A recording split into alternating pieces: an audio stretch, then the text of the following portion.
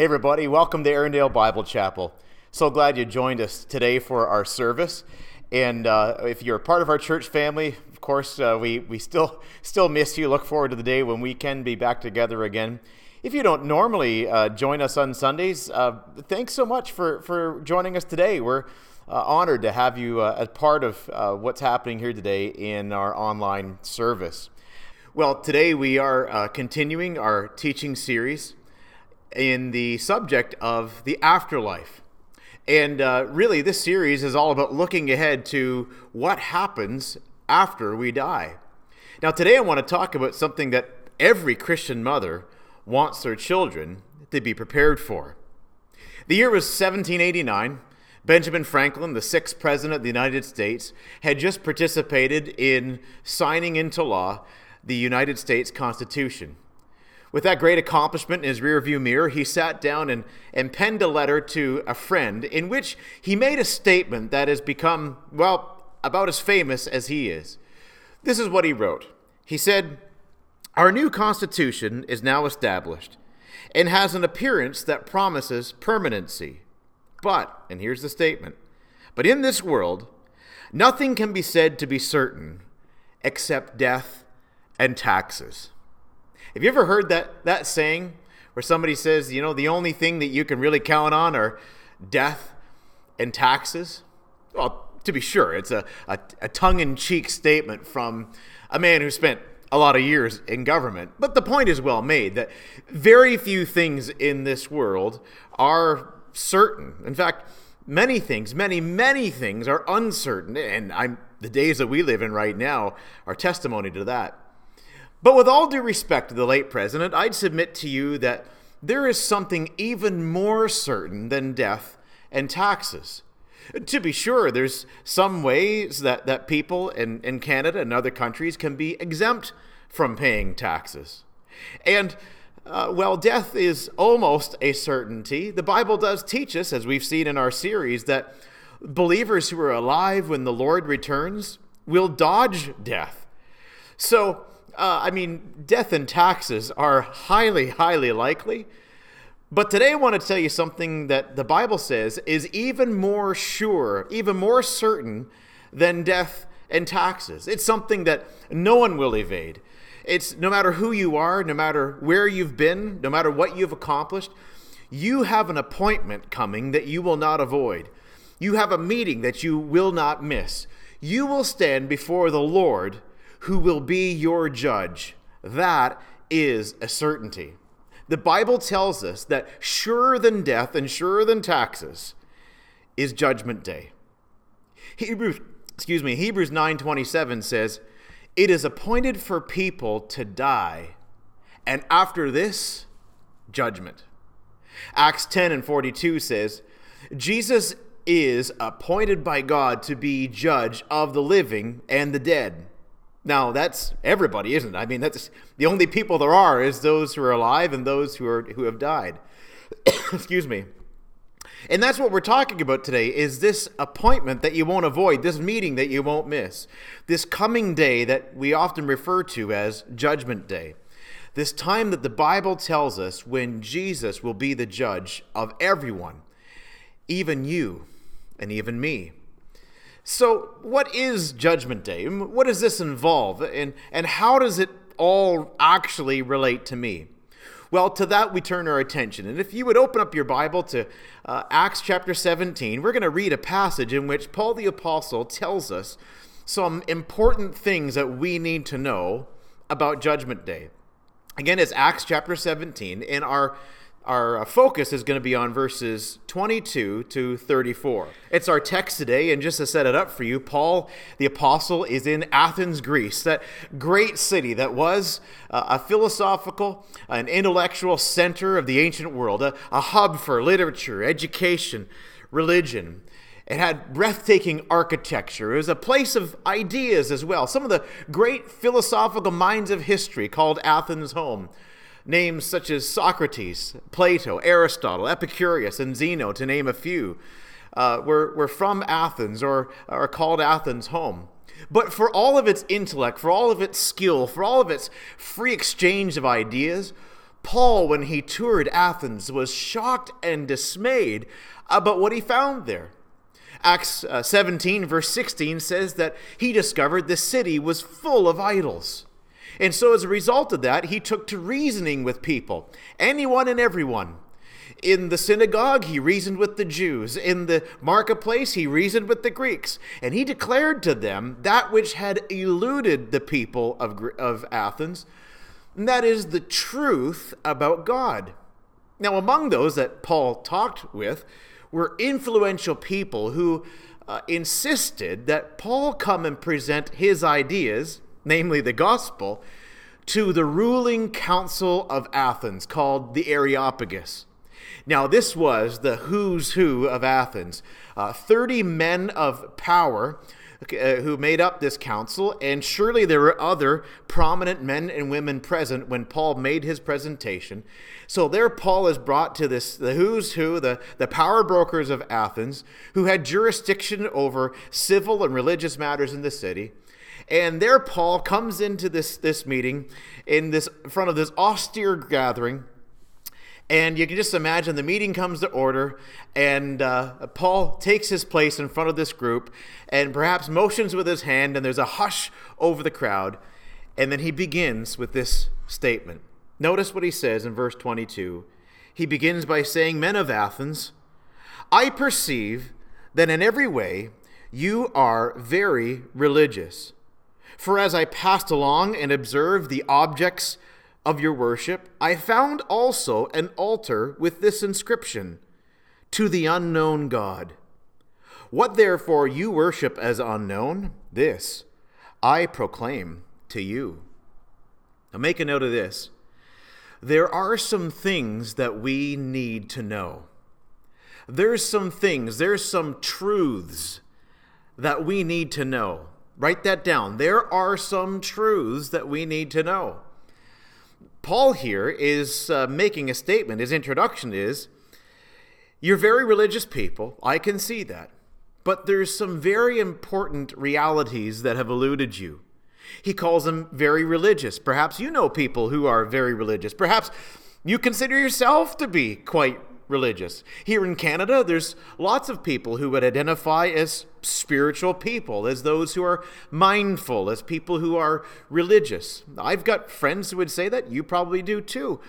People who have lots of beliefs, maybe in higher powers, or a set of beliefs that are formative in terms of how they live their lives. Many have a sense that there's more to this life than living and dying, and I suggest that's a very good thing.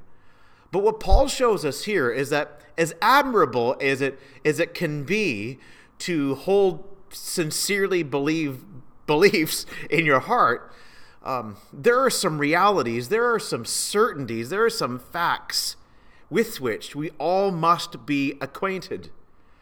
He said to the Athenians, he said, "I've seen your altar with this inscription, 'To the unknown God.'" Apparently, as they worshiped many pagan gods, they seemed to be fearful that perhaps they may have overlooked one and thereby offending them. And so, perhaps to cover their bases, they have this altar to an unknown God. Well, Paul sees this as an evangelistic opening, and he stands before them and says, "What you therefore worship as unknown, this I proclaim to you." That's what he says in verse 23. In other words, you have overlooked someone. Now let me tell you about him. Now notice, he does not leave them with merely good intentions. If it were good enough just to have sincerely held personal beliefs, then Paul would have tipped his cap to them and say, "It's nice to see that you're religious people." But that was not his response, was it? See, it's not sufficient just to have a sense that there is a God. The reality is that it's not sufficient to just be sincere. Early on in my marriage, I discovered something that, while I had believed that when my wife shared with me a problem, that what she wanted was for me to solve it, that was a sincerely held belief that I had. But what I discovered is I was sincerely wrong. And I still remember that day in which she said to me, she said, "You know what? Just because I'm sharing with you a problem does not mean I want you to try to fix it. That was revelatory to me. I honestly thought, why else would you be telling me your problems? You must be coming to me for advice. Well, it turns out she doesn't need my advice. She just wants somebody to vent to and somebody to hear her out. We can be sincere and sincerely wrong sometimes, can't we? Well, Paul says there's some things that you need to know, regardless of how sincere you are about what it is that you believe. There are some truths, there are some realities that you need to know. You say, well, what are those truths? What are those realities? Well, that's what Paul gets into next. That's what he addresses in really the rest of his speech. In verses 24 to 28, he tells us some truths about God. Okay, so verses 24 to 28, there's some truths about God. Then in verses 29 and 30, he tells us some truths about ourselves, some truths about people. And then in verse 31, he tells us the truth about the future. Okay, so there's the truths about God, verses 24 to 28, the truths about ourselves, verses 29 and 30, and then verse 31, a truth about the future. So first of all, what's the truths about God? Well, let's have a look at verses 24 and 28 and see what he says here about God. Notice Paul says, after his introduction, he says, "The God who made the world and everything in it, being Lord of heaven and earth, does not live in temples made by man." He says in verse 25, "Nor is he served by human hands as though he needed anything, as though he needed anything, since he himself gives to all mankind life and breath and everything."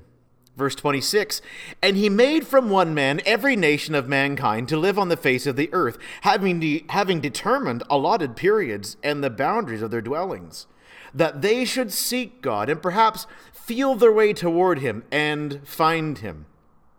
For he is actually not far from each one of us. For in him we live and move and have our being.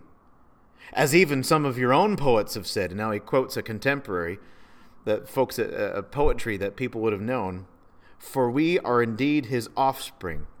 So he takes that poem, a quote from a well-known poem that was contemporary in those days, and said, for we are, or that was well-known in those days, which says, "For we are indeed his offspring." That's who we are in relation to God. So what does Paul tell us here? Well, there's some truths here that he tells us about God.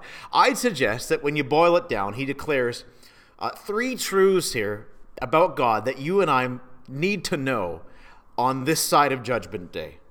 3 truths about God that we need to know on this side of Judgment Day. First of all, God is great. God is great.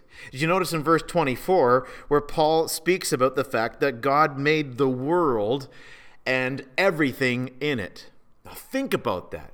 How great is this God? He made the world, this vast, expansive planet. He made the world and all that is in it. So the planet itself and all of the life that springs forth from the ground, every creature that swims in the seas and in the oceans and in the lakes, every creature that crawls, every animal that trots, every being that walks, whether it's the gorgeous Grand Canyon, whether it's the fur on the tiniest insect, whether it's the heavens above and all their constellations, the sun and the moon, or that right down to the smallest atom, God created all that there is. He created the skin that covers your body. He created the 100,000 kilometers of blood vessels that are in you right now. That's right. If you were to lay out and stretch out all the blood vessels in your body,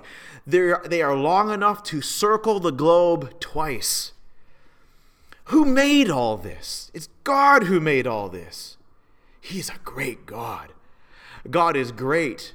Not only that, Paul says that not only did he make everything, but he is Lord of heaven and earth. You see that at the end of verse 24? The God who made the world and everything in it, being Lord of heaven and earth. So he is overall. That is, theologians would say he is transcendent. Now, members of his audience, many of those listening to him that day, would have had a pantheistic worldview. You probably have coworkers or friends who have a pantheistic worldview. You say, what is that? It's this idea that whatever God there is, that God exists in all of creation. That creation, everything that there is, all material things emanate from that being.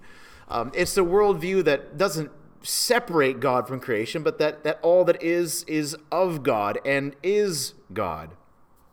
Well, the Christian worldview is vastly different from that. We believe indeed that God made all things, but he is separate from all things. He's over all things. Paul says he is Lord over, transcendent over everything that there is. He is separate from, he designed it, he created it.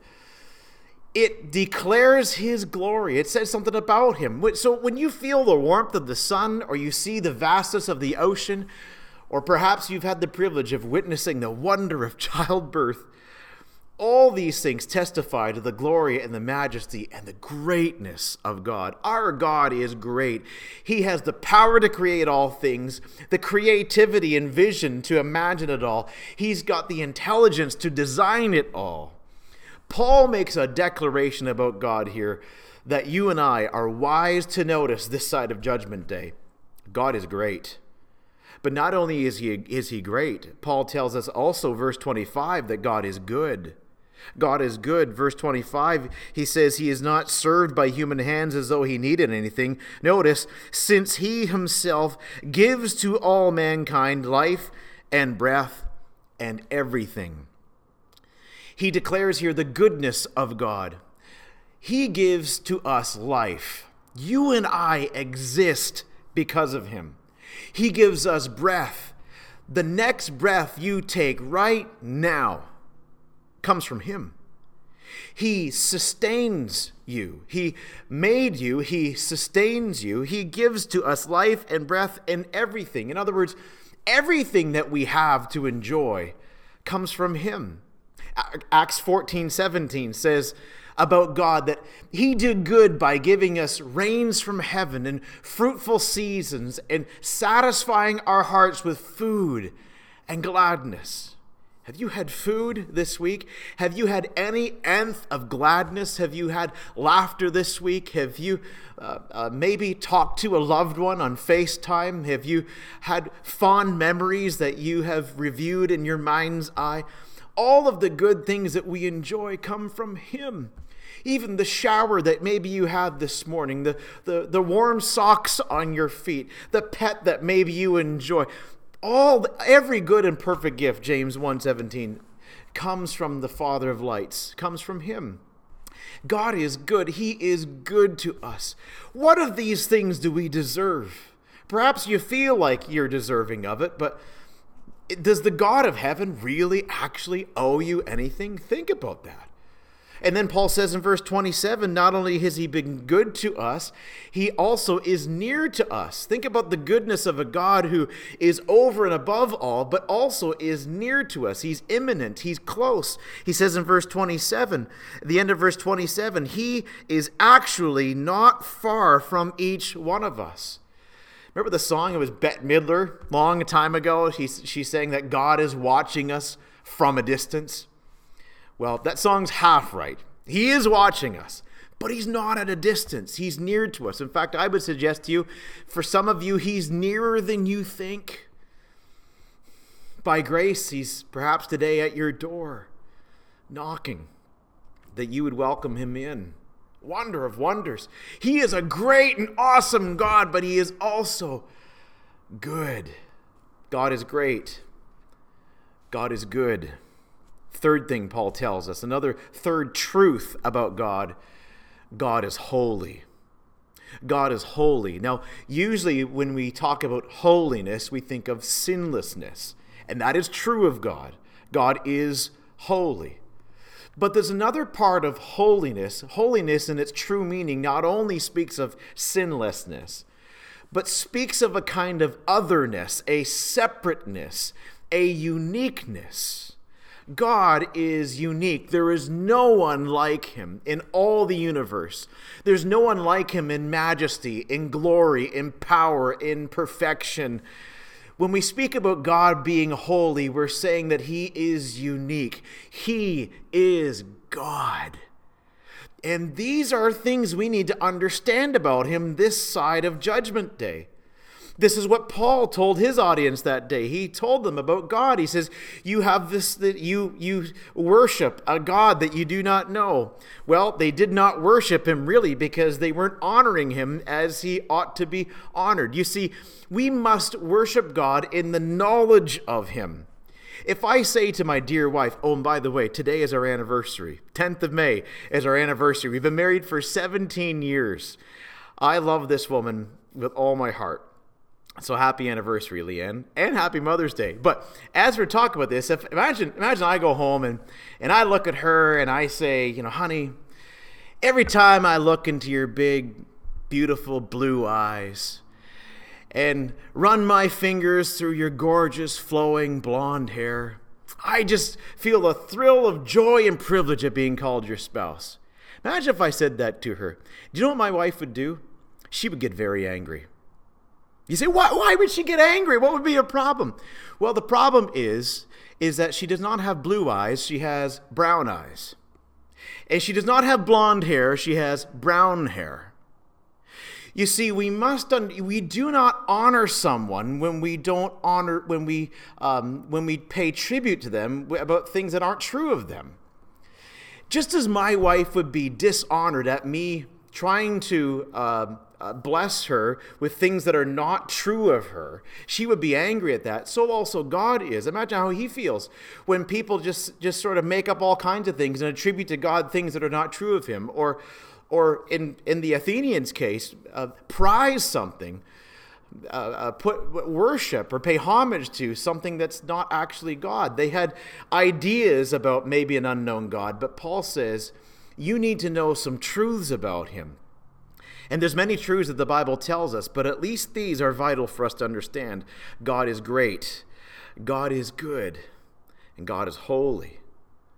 And his holiness has everything to do with Judgment Day, because when he calls us to account, it's out of his own perfections that he does so.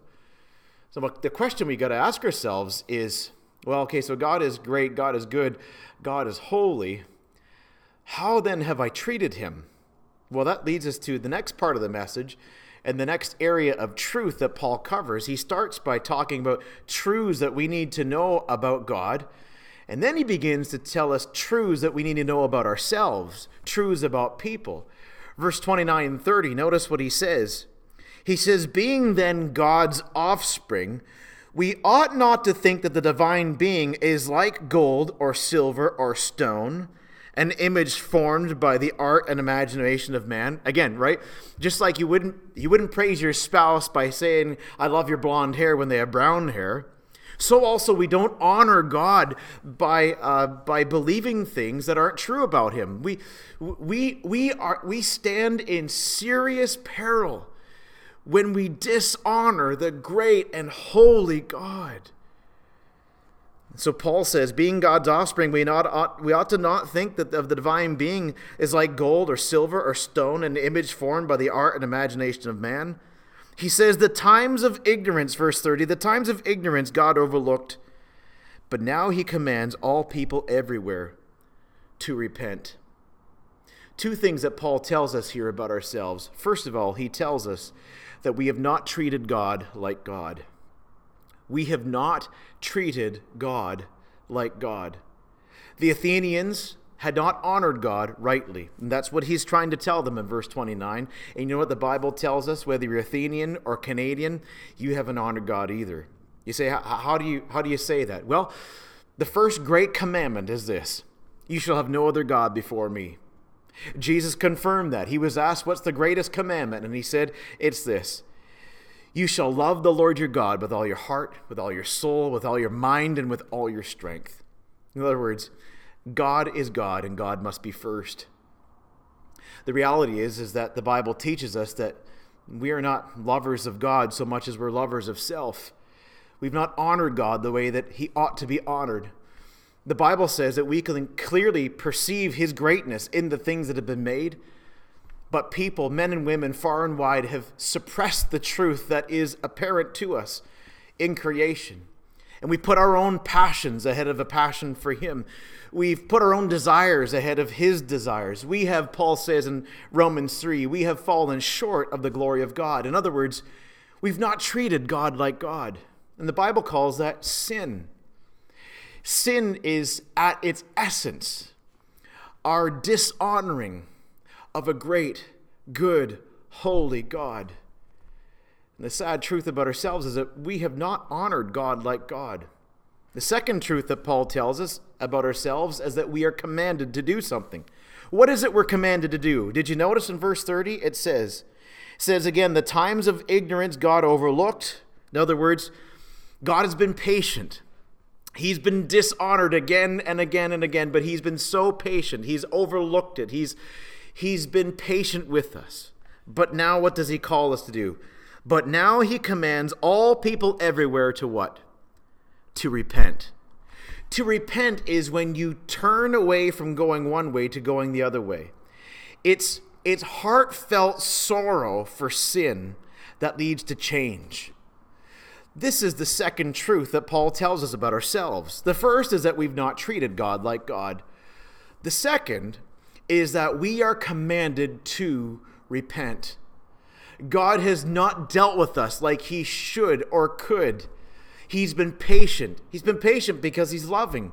And he demonstrated his love, not only in his patience, but also in sending Christ to die for us. That's what the Bible tells us. The book of Romans says that God shows his love for us, and that while we were yet sinners, Christ died for us. Christ Jesus came into the world and paid the penalty for our sin. And he himself has given us really the same command that Paul is relaying to us too, when he declared, repent and believe the gospel. When I repent, I turn away from the way that I'm going to the way that I ought to go. When I repent, I believe the truth of what God says. And I believe that I need to respond in the way that God calls me to respond. Paul says that God commands all people everywhere to repent. Now, being Mother's Day, again, I would say that moms everywhere, you know what repentance is, don't you? Right? It's when you call your kids out on their behavior or their attitude or their language, and you can tell when they're truly repentant, right? I mean, they may say they're sorry, but you can tell oftentimes when they're not really sorry. They're just sorry they got caught. Or they're sorry that it makes them look bad, or they're sorry you don't like it, or they're sorry that it costs them. They're sorry how it makes them or you feel. But that's not real repentance, isn't it? Mom, what is real repentance? Real repentance is when you don't just say you're sorry, you show that you're sorry by making change. Well, what's the change that God calls us to? To treat him like God, and to acknowledge that we've not treated him like God. To honor his Son as Lord, and to submit to him as Lord, and to trust in him as our Savior. He wants us to acknowledge that we have fallen short, and to recognize that Jesus has come to save us from our sin. God wants us to acknowledge, to recognize that the only way that we can be right with him is not by declaring ourselves right before him, but by clinging to Jesus alone for righteousness, by putting our trust in him. Paul tells us here in our Bible passage today that God calls on us to repent. Now, you ought to notice the goodness of God in this, that he calls us. There's an open invitation. There's a call to you today. I've just got done saying that the Bible shows us we've not treated God like God, and yet even still, God calls to you to turn and to trust in him. There's an invitation for you to acknowledge your need of him. But there's also a seriousness here, because the passage tells us the time of ignorance God overlooked, but now he commands all people everywhere to repent. Because, and then Paul tells us something about the future, because he has fixed a day on which he will judge the world in righteousness. See that in verse 31?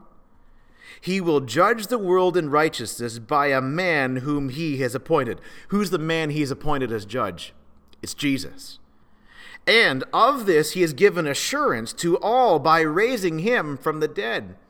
Remember, Easter Sunday, the resurrection of Jesus, is the assurance from God that Judgment Day is coming. So notice what we've seen so far. Paul has told us truths about God. God is great. God is good. God is holy.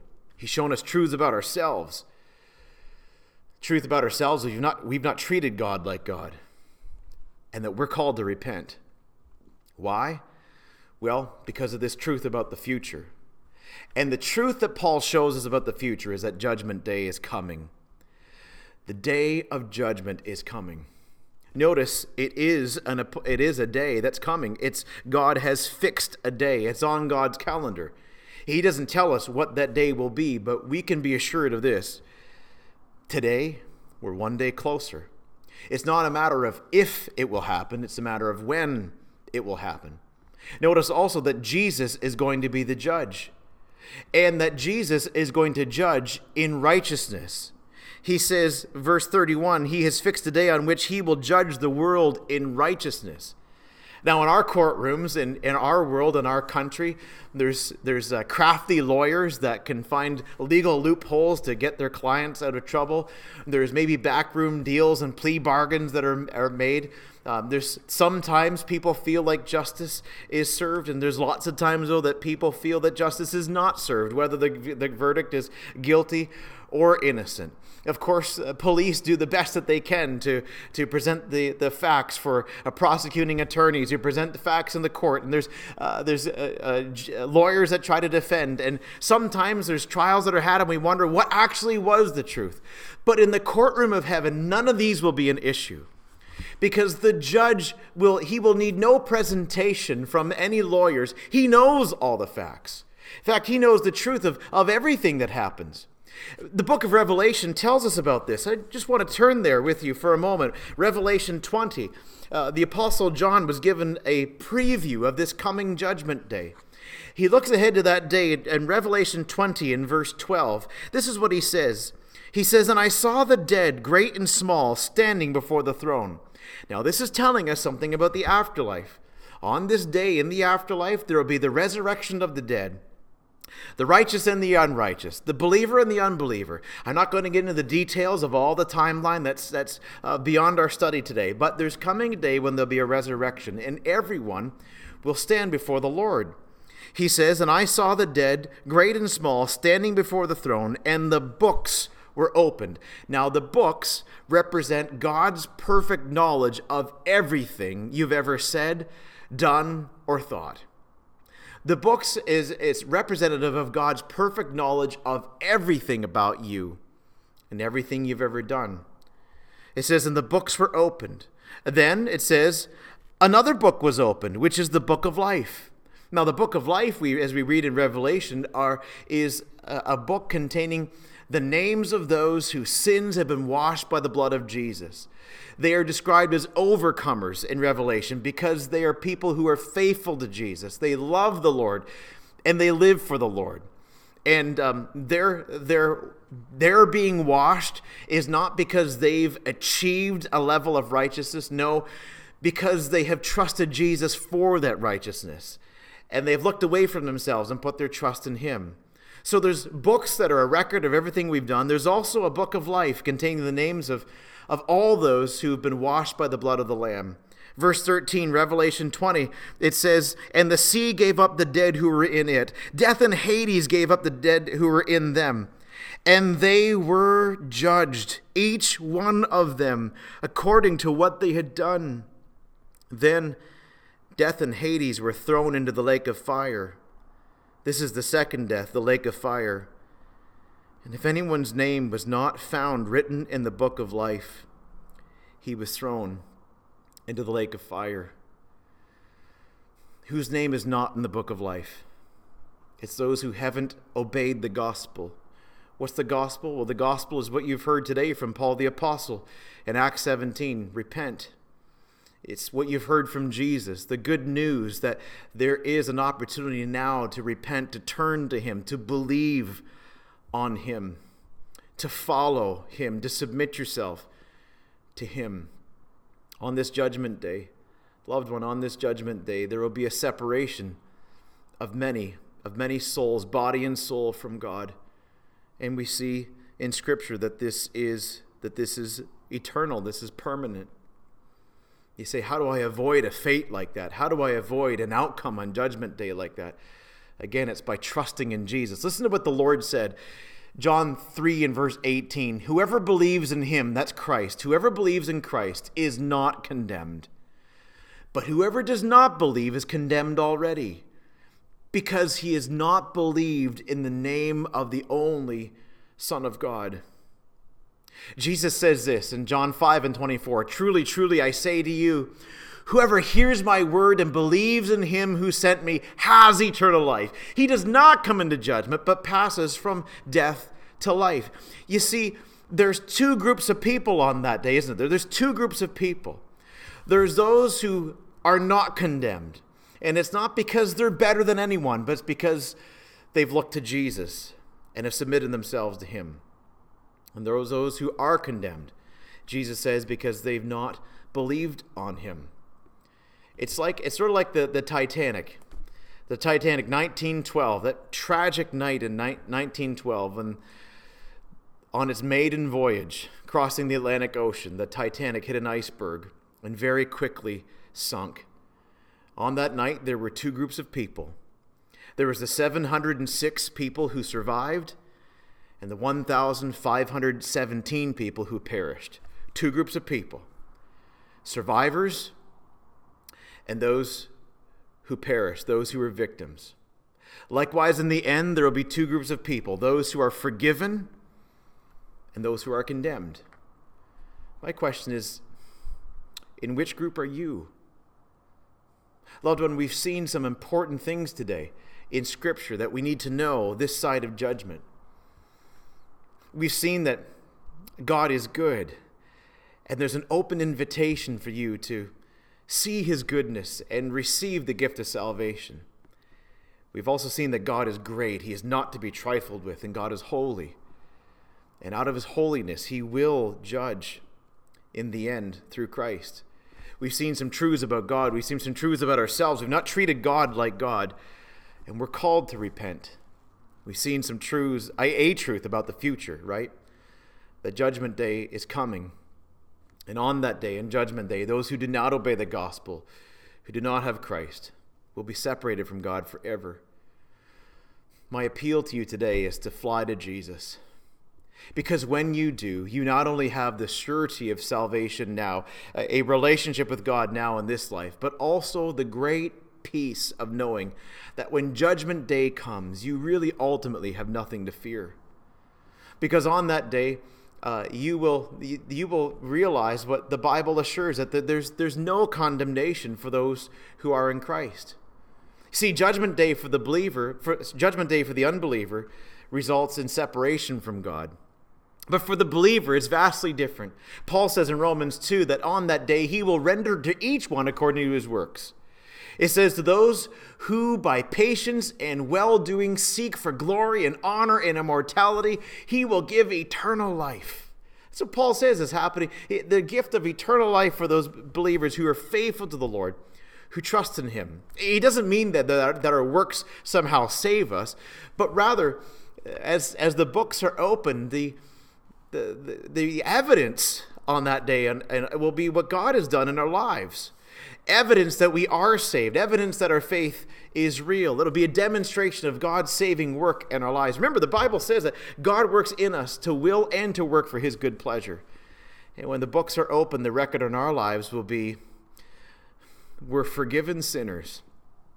And there will be evidence displayed to the glory of God that indeed our faith is real. Paul says in 1 Corinthians 4, verse 5, he says this, do not pronounce judgment. Do not pronounce judgment before the time, before the Lord comes, who will bring to light the things hidden in darkness and will disclose the purposes of heart. Now that sounds scary, isn't it? There's a judgment coming in which the purposes of my heart, my true intentions will be made known. But then he says this, once that's done on Judgment Day for the believer, then each one will receive his commendation from God. Now, that's not what we might expect to find there, right? I mean, when the true intentions of my heart are made known, you might expect condemnation because, well, oftentimes, almost all the times, I got mixed motives, just like probably you do. But the reality is that in that day for the believer, we need not fear, because in that day it will be a matter of rewards. You see, God will reward us. There will be varying degrees of rewards for faithfulness to Christ. Some will receive very few rewards. Some will receive great rewards. But the reality is that when you are in Christ, there is no condemnation. There will be no jealousy in heaven over who's got what reward. But we are looking forward to a day when we will stand before the Lord. And that's why Paul says in 2 Corinthians 5:9, we make it our aim to please him. The key question for you today, loved one, though, is are you ready for that day? God is great. God is holy. God is good. We're called to honor him. We have not honored him. And having not honored him, the call on us is to repent. And we repent by turning away from our sinful way to Jesus. Have you turned to Jesus?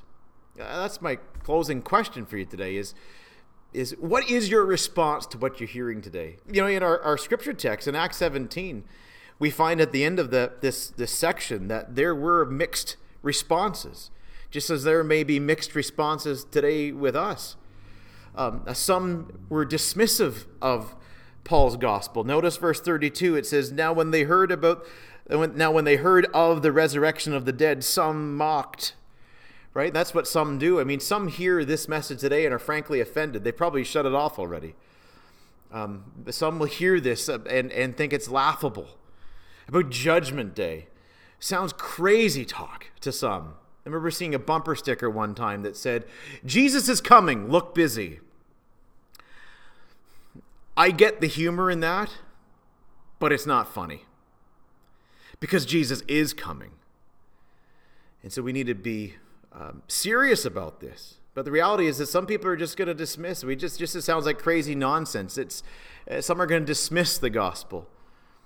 What about you? Are you dismissive of the gospel?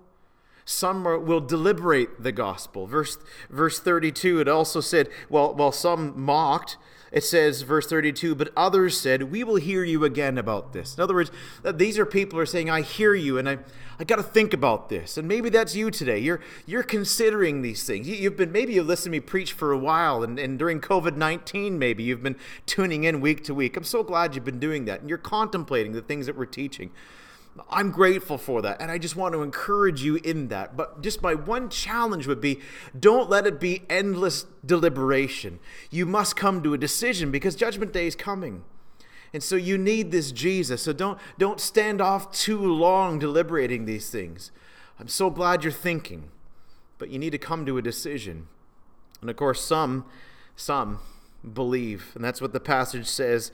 It says in verse 34, but some men joined and believed. Among them were also Dionysius, the Areopagite, and a woman named Damaris, and others with them. You see, there's believers who joined with Paul in faith in Christ and on mission for him. Perhaps that's you. Which of these people are you? Are you dismissive of these things? Are you deliberating these things? Or are you believing in Jesus? I urge you to fly to Jesus today, because Judgment Day is coming. More sure than death and taxes is the day that will come when you will stand before Jesus. I want to leave with you an illustration that I found in a little book I was reading, some reflections from a pastor of old, a 19th century pastor named C.H. Spurgeon, Charles Spurgeon. He actually pastored a large church in the city of London in the UK. And he pastored through a couple of epidemics. So you would probably relate to some of what we're facing today. But he wrote one time a reflection on the reality of oncoming judgment. And I wanted to read to you what he wrote. He likened it to a ship that's crossing the ocean. And the people on the deck of the ship can be doing all kinds of things, but it doesn't affect the fact that the ship is crossing the ocean. He says, the ship holds on her course and makes for the desired port, whether they on board sit, lie, or walk, eat, or sleep. He says, thus time is at all times bearing us onward to the land where time shall be no more. There is never a pause in our progress toward eternity, whether we trifle or are in earnest. Even while we read these lines, the great ship is still speeding onward at the same rapid and unvarying rate. We shall soon see the shore of eternity, far sooner than we think. It becomes us to be ready for the landing and for the weighty business which will then engage us, namely judgment at the hands of Christ. You see, just as you can be on a cruise liner, swimming, or drinking cocktails, or dancing, or looking at the sights, or throwing up over the railing. You can be doing all kinds of things on that ship, all kinds of activity, but the ship continues toward the port, and that's exactly what's happening to us right now. Every day that passes, the ship of our lives is making its way toward eternity, toward the end. And when the end comes, as sure as I'm standing here, and as sure as you are there, we will stand before the Lord, and he will be our judge. Be sure to be ready. Be sure to be ready for that day. Oh, Father, I pray that you would grant grace for repentance and faith in Jesus, that we be ready for that day that's coming when we stand before you. Thank you, Lord Jesus, for making a way, for giving us the surety that when we trust in you, there's no condemnation, and we've passed from death to life, and there's no judgment that will come upon us. I thank you for that truth. And I pray, Lord, that many within the sound of my voice would hear this glad welcome from you and turn to you and find the peace that comes with your salvation. And I ask this in the name of Jesus. Amen. Before the throne of God above, I have a strong and perfect plea, a great high priest whose name is love, whoever lives and pleads for me. My name is graven on his hands, my name is written on his heart. I know that while in heaven he stands, no tongue can bid me thence depart. No tongue can bid me thence depart. When Satan tempts me to despair and tells me of the guilt within, upward I look and see him there, who made an end for all my sin. Because a sinless Savior died, my sinful soul is counted free. For God the just is satisfied to work on him and pardon me, to work on him and pardon me. Hallelujah, hallelujah. Praise the one risen Son of God. Behold him there, the risen Lamb, my perfect spotless righteousness, the great and just